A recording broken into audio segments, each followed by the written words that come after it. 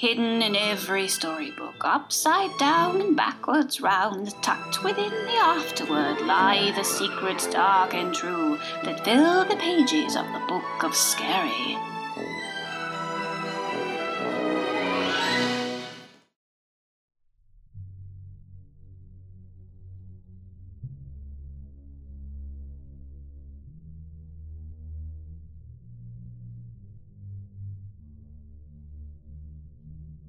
Pig fainted and dreamed terrors. Nightmares of strange symbols spelled out in her brother's blood. Of tall, hairless creatures with large, rat-like claws. Of shadows that sucked her in like quicksand. But it was a prickly, tickly feeling that finally woke her. A feeling like a dozen tiny hairs were brushing just so against her cheek. Pig opened her eyes to a dim orange light and saw, perched upon her nose, a mouse in a long grey robe. "Ah, awake at last. Good, good," said the mouse. His whiskers twitched as he smiled. "I was beginning to worry." The mouse felt around her snout with his paws and then hopped down beside her upon the bed.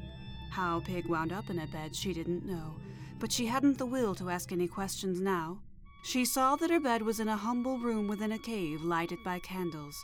Instead of walls, there were dull brown curtains, and she suspected by the sounds outside that her little curtained room was one of many. "Brother Redfern," the mouse called to someone out of sight.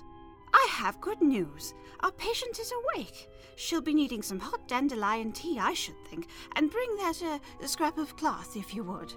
The mouse turned back to her. "Now, let's see here. I am Father Longtail.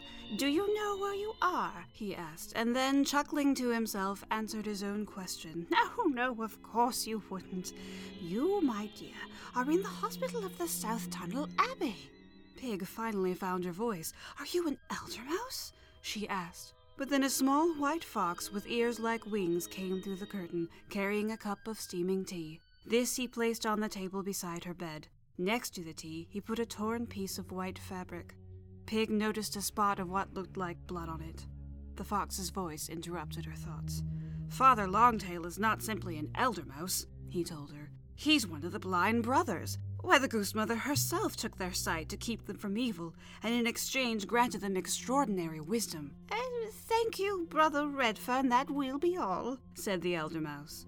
To Pig he shook his head. "Ah, bless them. The stories they tell themselves.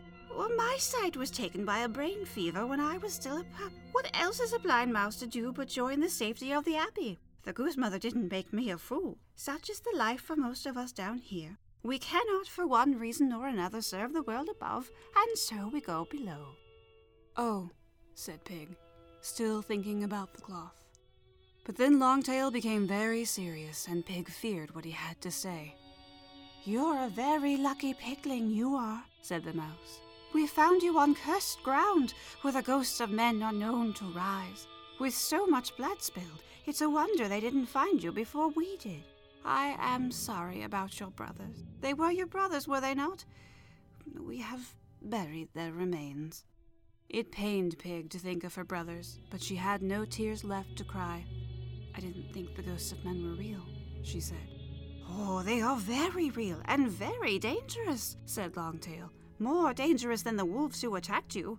Their fear of the ghosts is likely why they did not stay to kill you." "How did you know it was wolves?" asked Pig. "Oh, there is no mistaking their work, Pigling," Longtail told her. "But there is also this bit of cloth left behind. Take it, please, and tell me what you see." Pig took the cloth with the blood spot and examined it up close. Embroidered on one corner was a strange insignia showing a black claw with its reverse in gray below it like a shadow. "The symbol of the Master's Legion," Longtail explained. "A vast army of wicked beasts spreading across the world like a plague. They follow the orders of a king they call Master. We do not know him, but it is at his command they kill and torture and destroy. From the stories I hear, his power is increasing. Do you know the scroll, child?" Pig nodded. "Then you know who we fear has come." "You mean the Shadowbringer, don't you?" asked Pig. She felt the hairs of her chin stand up. "We see no other possibility," said Longtail. Pig threw the blankets off and sprang from the bed. She found her cloak across a chair and pulled it on at once. Where are you going, Pigling? Asked Longtail. I have to get back home, Pig answered. My mother is all alone. And you think you can defend her against the Shadowbringer yourself? Asked Longtail. No, Pigling, no. You must not go home now. The way back is crawling with evil, and though you may be brave, you are but one, and you have no weapons, not even claws. But I can't just leave her there, Pig protested. I have to try. Listen to me, child, listen, said Longtail. It was no accident that you survived.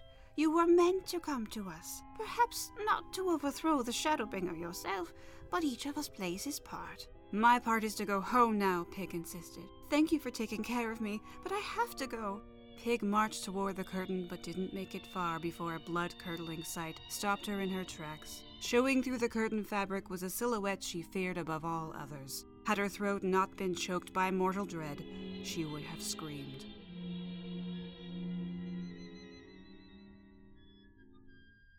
A wolf, here in this so-called safe haven. A wolf walking through the curtain at that very moment, and no one screamed or ran. Father Longtail was saying something to Pig, but she could make no sense of his words. All she could think was run. She must have been a frightening sight to behold, for the wolf's ears fell back and his tail ducked between his legs. I'm sorry, he said softly. I'll come back another time.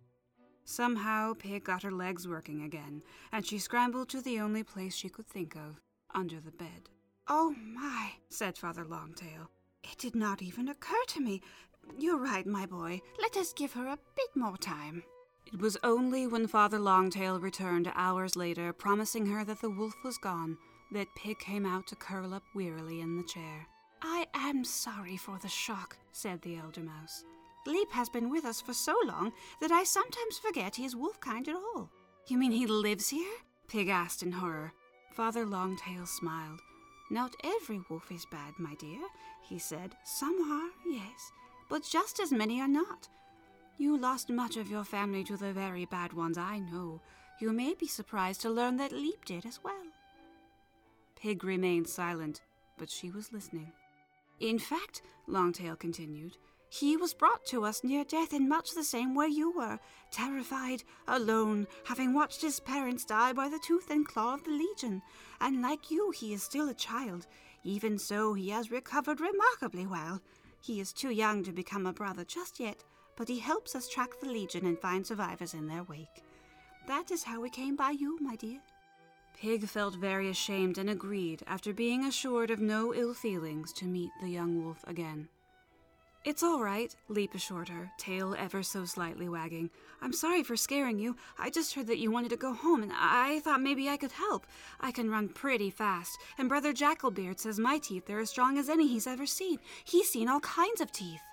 That is very kind of you, Leap, said Father Longtail. But I'm afraid no good will be served by sending either of you back that treacherous way. If you must leave the Abbey at all, I would much rather you go another way. It will not take you to your mother, little pigling, but you will be much more useful to her, and to all beastkind, if you will hear what I have to say. The Elder Mouse invited the wolf and Pig to sit, and when they did, he began to explain. The Shadowbringer's forces grew greater by the day, he told them. His soldiers left a trail of blood wherever they went, and soon the world would drown in it. A few kings had tried to rise against him, but they had been defeated, and many had since given up their authority to join with him. But far across the wide sea lay the Elephant Lands, where the mightiest of beastkind lived. It was hoped the evil of the Master had not yet reached them. The Rhinoceros King has always been a friend to the Order, said Longtail.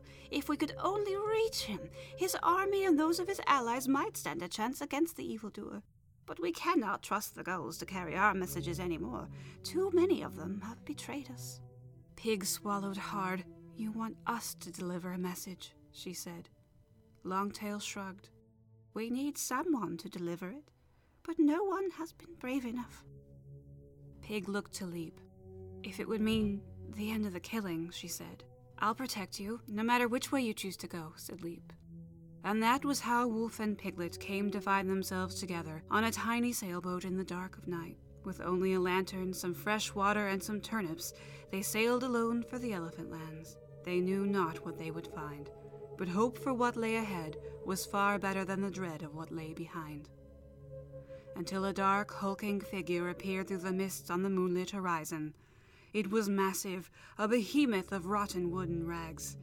Despite a gaping wound in her starboard side, she raced, tall and threatening, toward them. Ragged sails hung lifeless from skeletal masts, but the ship was alive with the ghosts of men.